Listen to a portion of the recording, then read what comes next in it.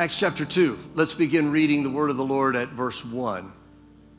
When the day of Pentecost had come, they were all together in one place. And suddenly there came from heaven a noise like a violent rushing wind, and it filled the whole house where they were sitting. And there appeared to them tongues as of fire distributing themselves, and they rested on each one of them. And they were all filled with the Holy Spirit, and began to speak with other tongues as the Spirit was giving them utterance. I want to back up to verse 1, please. I want you to read that one more time. When the day of Pentecost had come, they were all together in one place. Now, Lord, open our hearts, I pray, that we may hear and receive your word, that it may speak to us, that it be an encouraging word, a challenging word, a transforming word. Give us ears to hear what the Spirit will say in the midst of the preaching. I lift up to you other life-giving churches. I pray blessing upon them. I pray for our loved ones not yet walking in right relationship with you, and ask especially that you will speak to the hearts of sons and daughters who have wandered from the faith. Draw them back to you. Don't let one of them be lost. I believe you for that and thank you for it. Pray all of these things in the only name that matters, the matchless name of Jesus. Amen. You may be seated.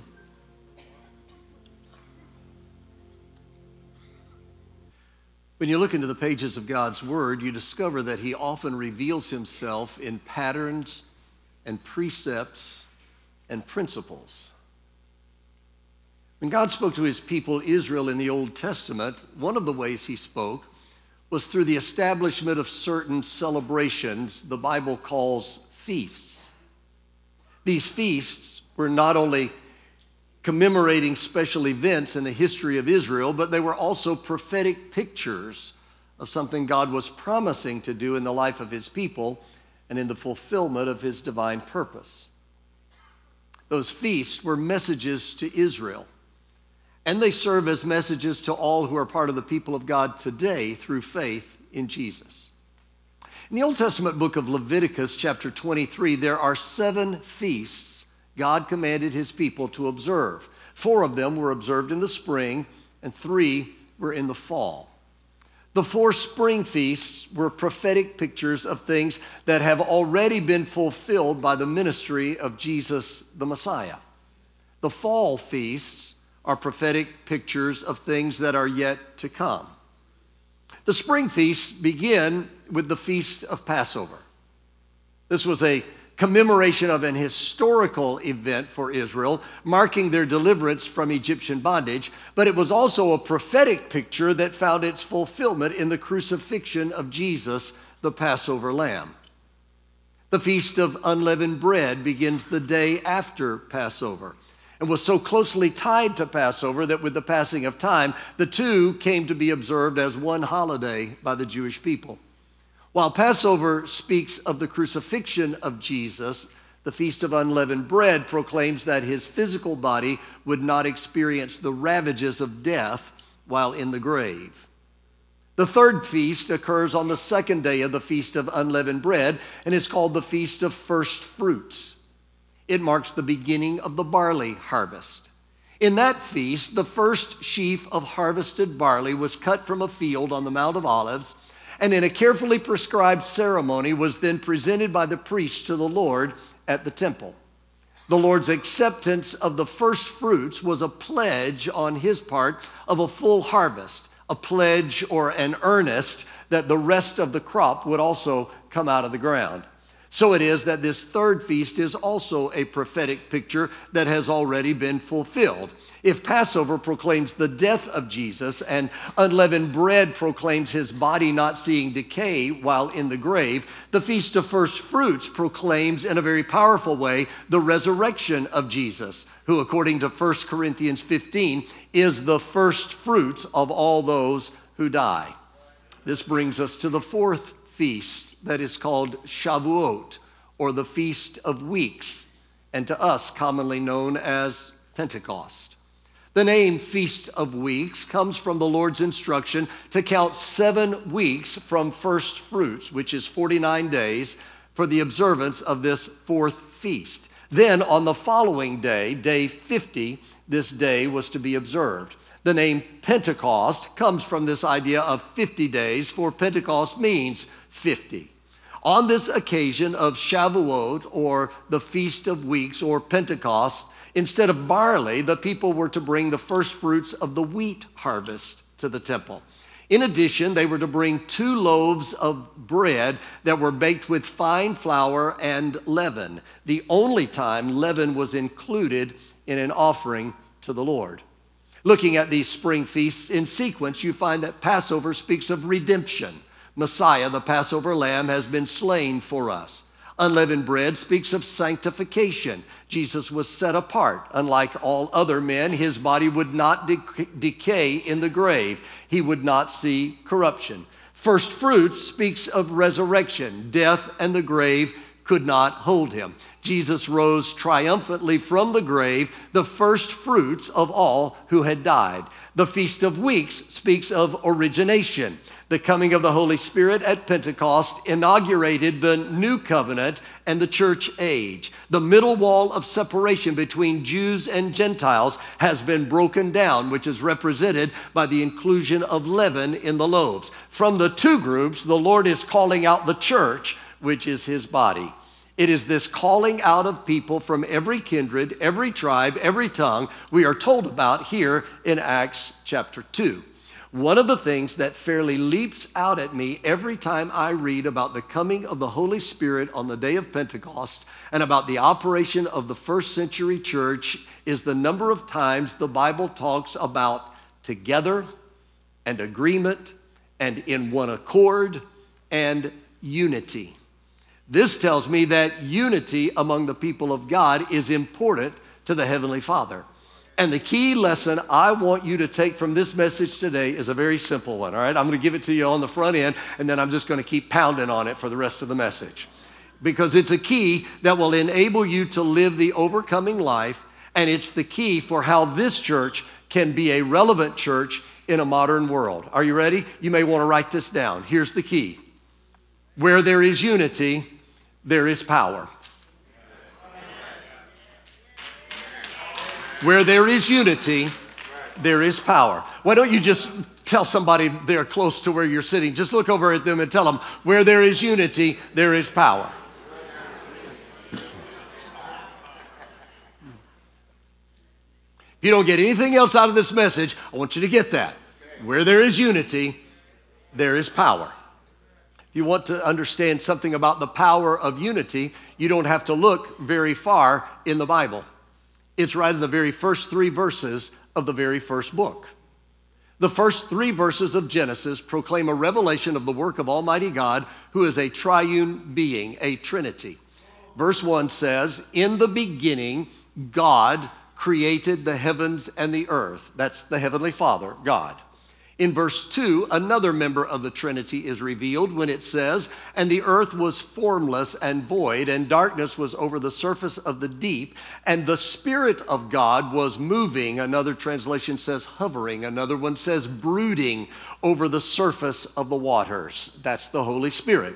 Finally, verse 3 reveals the third member of the Trinity when it says, then God said, let there be light, and there was light. The third revelation is of Jesus, whom we know from the Gospel of John. Chapter 1 is the Word of God. So what we have right in the very beginning of creation is unity. Father, Son, and Holy Spirit are united in agreement, and there is power. Enough power to create everything in existence out of absolutely nothing. Light of the sun, moon, and stars, water and land, plants, trees, fish, birds, land animals, every living creature, all created out of nothing. All came from the mind of the Father through the Word of God, the Son, according to the operational power of God, the Holy Spirit.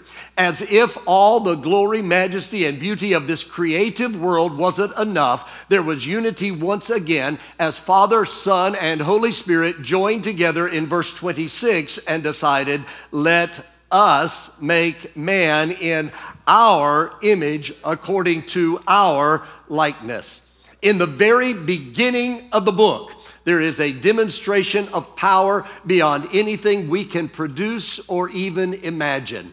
Power to call everything in creation out of nothing. Power to set in motion all the cosmos. Power to place the boundaries on the seas. Power to bring life into the shell of a man so that he became a living soul. That's power. And this power is activated as the Trinity. Father, Son, and Holy Spirit are in perfect unity.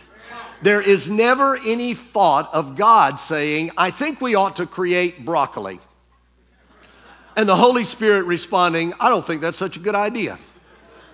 Maybe you want it, and maybe Jesus is going to say it, but I'm not going to cooperate with my operational force. There is never any thought of Jesus saying, well, you can want it to happen, and the Holy Spirit can be all set to make it happen, but I'm not going to say it because one day I'm going to be down on the earth as a human, and I'm not going to want to eat that stuff. Now, we know that's a ridiculous idea because with the Father, the Son, and the Holy Spirit, there is always perfect agreement. Never any dissonance, never any clash. There is always perfect unity. And what? Where there is unity, there is power. Unity is so important to God that He models it for us in the very essence and nature of who He is, all the way from eternity past.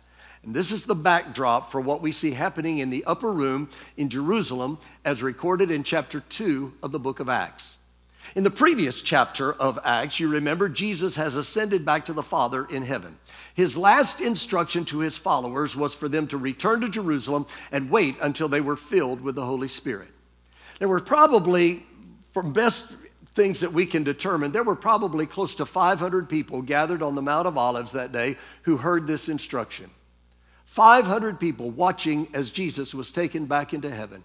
500 people seeing the angels and hearing the promise that this same Jesus would return in the very same way they had seen him go into heaven. But between the Mount of Olives and the upper room, something happened. 500 heard the instruction, but there were only 120 in the upper room on the day of Pentecost.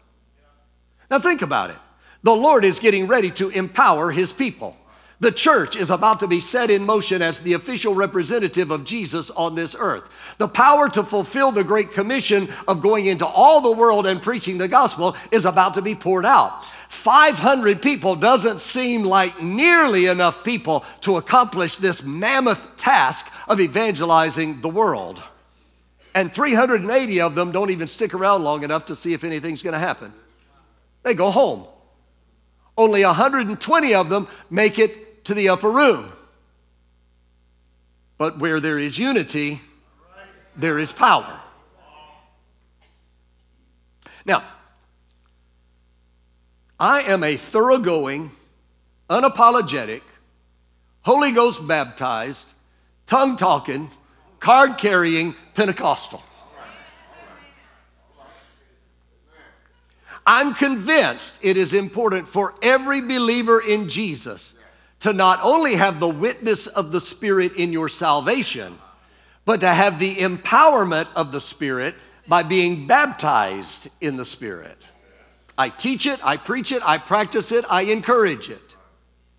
When I look at the account of the outpouring of the Holy Spirit on the day of Pentecost, I got to tell you, I get excited about the sound of the mighty wind and the appearance of tongues of fire that sat over the head of each person gathered in the upper room.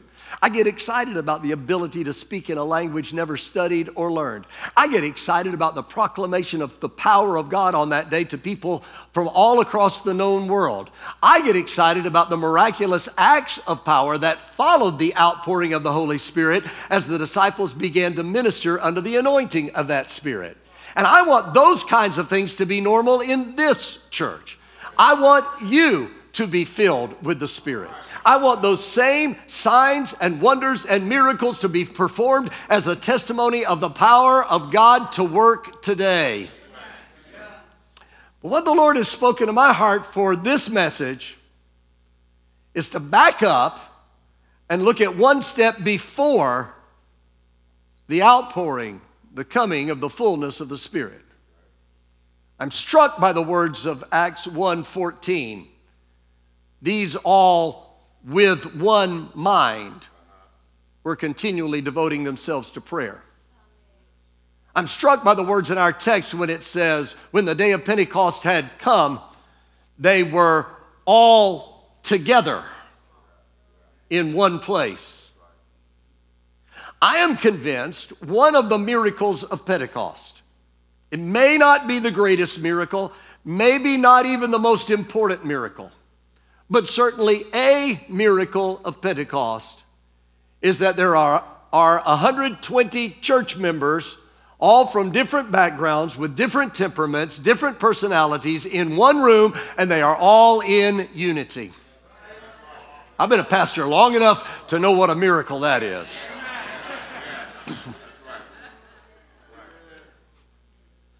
In that upper room, we can see the illustration of what the Holy Spirit is speaking to us today. Where there is unity, there is power. Those 120 followers came together in agreement. When they did, God the Father, God the Son, God the Holy Spirit looked down on that gathering. They said to one another, they've got it. They're ready. They're acting like us. And the Holy Spirit of power came into that room. He filled the lives of those disciples. The church was born. The gospel was preached. Signs and wonders and miracles followed. The Lord confirmed his word. The kingdom was advanced, and the world has never been the same since that day, because where there is unity, there is power. Here's what I know. What was true for the disciples gathered in the upper room on the day of Pentecost is true for your life as well. You know, we talk about the power of the Spirit of God. We talk about his dynamic ability to turn things around. We talk about him giving the ability to be more than conquerors. But far too often, we don't quite know exactly how to release that power of the Spirit into our area of need. Too many times we run into obstacles we just don't know how to break through. Too many times we fall into the same old traps and can't seem to stay free. Too many times the devil does a number on our lives and we find ourselves back down in the hole of discouragement, ready to throw in the towel. Too many times in our marriage relationships, we keep hitting each other like this instead of moving together and flowing together like 70 years. I came to this pulpit today to put something in your hand that will be a means for releasing the dynamic of the Spirit of God into your place of need. All right? Why don't you just hold your hand out, okay? Because I'm going to give it to you. Here it is. Ecclesiastes 4:12 says, if one can overpower him who is alone, two can resist him. A cord of 3 strands is not quickly torn apart. Jesus promised in Matthew 18, verses 19 and 20, if 2 of you agree on earth about anything that they may ask, it shall be done for them by my Father who is in heaven. For where 2 or 3 have gathered together in my name, there I am in their midst. I'm telling you, if you want to break through the spiritual obstacle that won't move, if you want to be released from the bondage that has you bound, if you want to get out of defeat and cross over into victory, then you need to come into agreement with God so his power can be released into that area of need in your life. If you want to experience the victory that has been promised, you need to come into unity with the purpose and the plan of God. You need to agree with God. Now, let me tell you 2 areas and then we're going to get out of here. You need to agree with him first about who you are.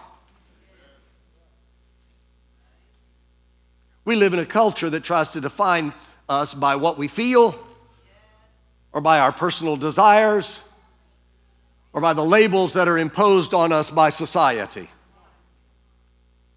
I need to remind somebody today, you are not who your teacher says you are. You are not who your parents say you are. You're not who your peers say you are. You are not who you think you are. You are not who your sin says you are. You are not who your guilt and your shame say you are. It is God and God alone who truly knows who you are, and it is God and God alone who can call you by your rightful name. When you have surrendered your life to Jesus, when you are born again by the Spirit, your past does not determine your present, nor does it dictate your future. See, old things have passed away. You are a new creature, a new creation in Him. You don't really believe that? Then why do you keep falling into the same old stuff and keep acting the same way? You're not that person anymore. Old things have passed away. You are a new creation in Him. So God says you are His child. God says you are His beloved, the object of divine affection. God says you are an heir of righteousness. God says you are redeemed. God says you are justified. God says you are no longer a sinner, you're a saint. God says you are no longer darkness, you are light. God says you are no longer bound, you are free. God says you are no longer confused, you are filled with power and love and a sound mind.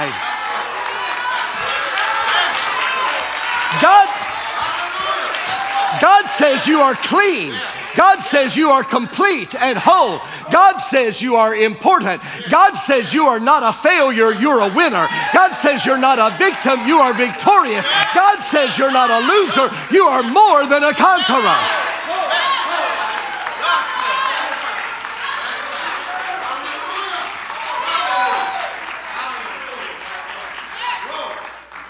It's time you stopped confessing the negative and started affirming the positive. It's time you started seeing yourself the way God says you are. It's time you started agreeing with God about who you are.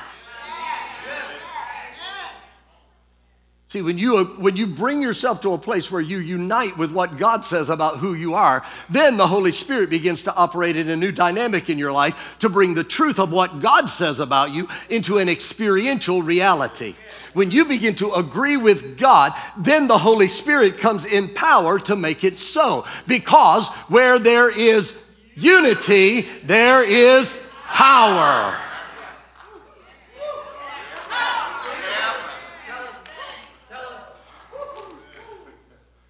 Not only do you need to agree with God about who you are, but you also need to agree with God about what you must do. Now that you are a child of God, you cannot continue to live like you used to live. You cannot live like a child of the world and expect your life to be free from the weeds and the garbage that keeps you from fulfilling your calling and your purpose in Him. If you're constantly running into rocks in your life that you can't seem to move no matter how hard you try, here's what God says you must do. Here's the agreement of unity you must come into with Him. Stop walking by feelings and emotions.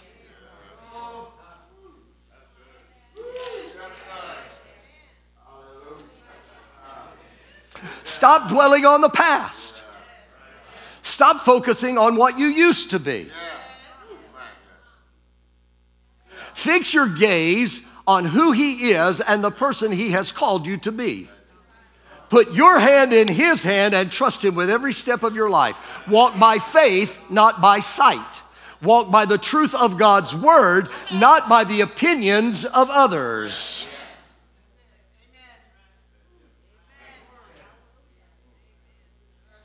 Trying to help somebody today. Reject the old paths. Reject the former thought patterns. Every time the enemy of your soul tries to bog you down in despair, make a conscious decision to reject his lies. If he's talking, he's lying. Don't let that pass you by. If he's talking, he's lying. Reject the old crowd that cares nothing for the things of God. That may mean you need to get a new crowd to hang with. You may need a new crowd to run with. Reject the old lifestyle that brought you pain and misery and despair. Reject the things that lead you away from God and embrace the things that draw you to Him.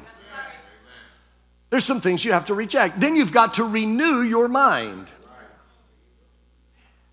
Well, how do I do that, Pastor? I'm glad you asked because I wanted to tell you. You immerse yourself in God's word, which is truth. You put on the mantle of prayer. You put on the garment of praise. You put on thanksgiving. You put on kindness and gentleness and humility. You reject the old unregenerate way of living and the old thought patterns. You renew your mind, and then you reprogram your thinking. Follow the instruction of Philippians chapter 4, verse 8. Whatever is true, whatever is honorable, whatever is right, whatever is pure, whatever is lovely, whatever is of good repute, if there is any excellence and if anything worthy of praise, dwell on these things.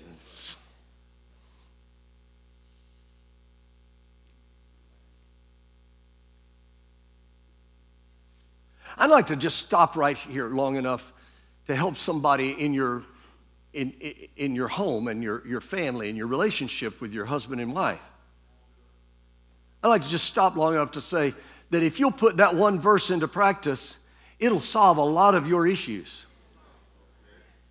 Because what happens is, he wants to do this and she wants to do that. And the next thing you know, we start seeing each other as the problem. But I've just heard a preacher say, where there is unity, there is power.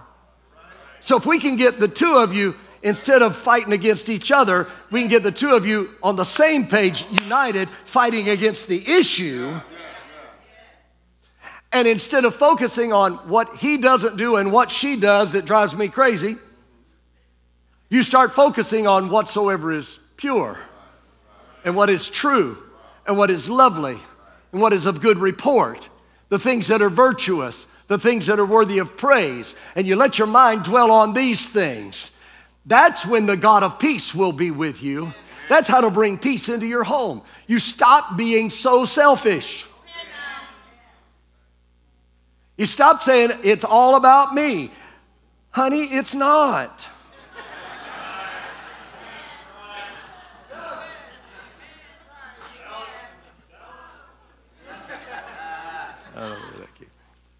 It's not.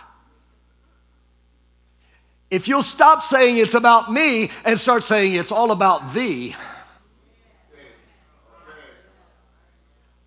and then this one says it's not about me, it's about thee, suddenly you're going to find yourself coming into that position of unity, and where there is unity, there is power, and there are not enough devils in hell that can break you apart.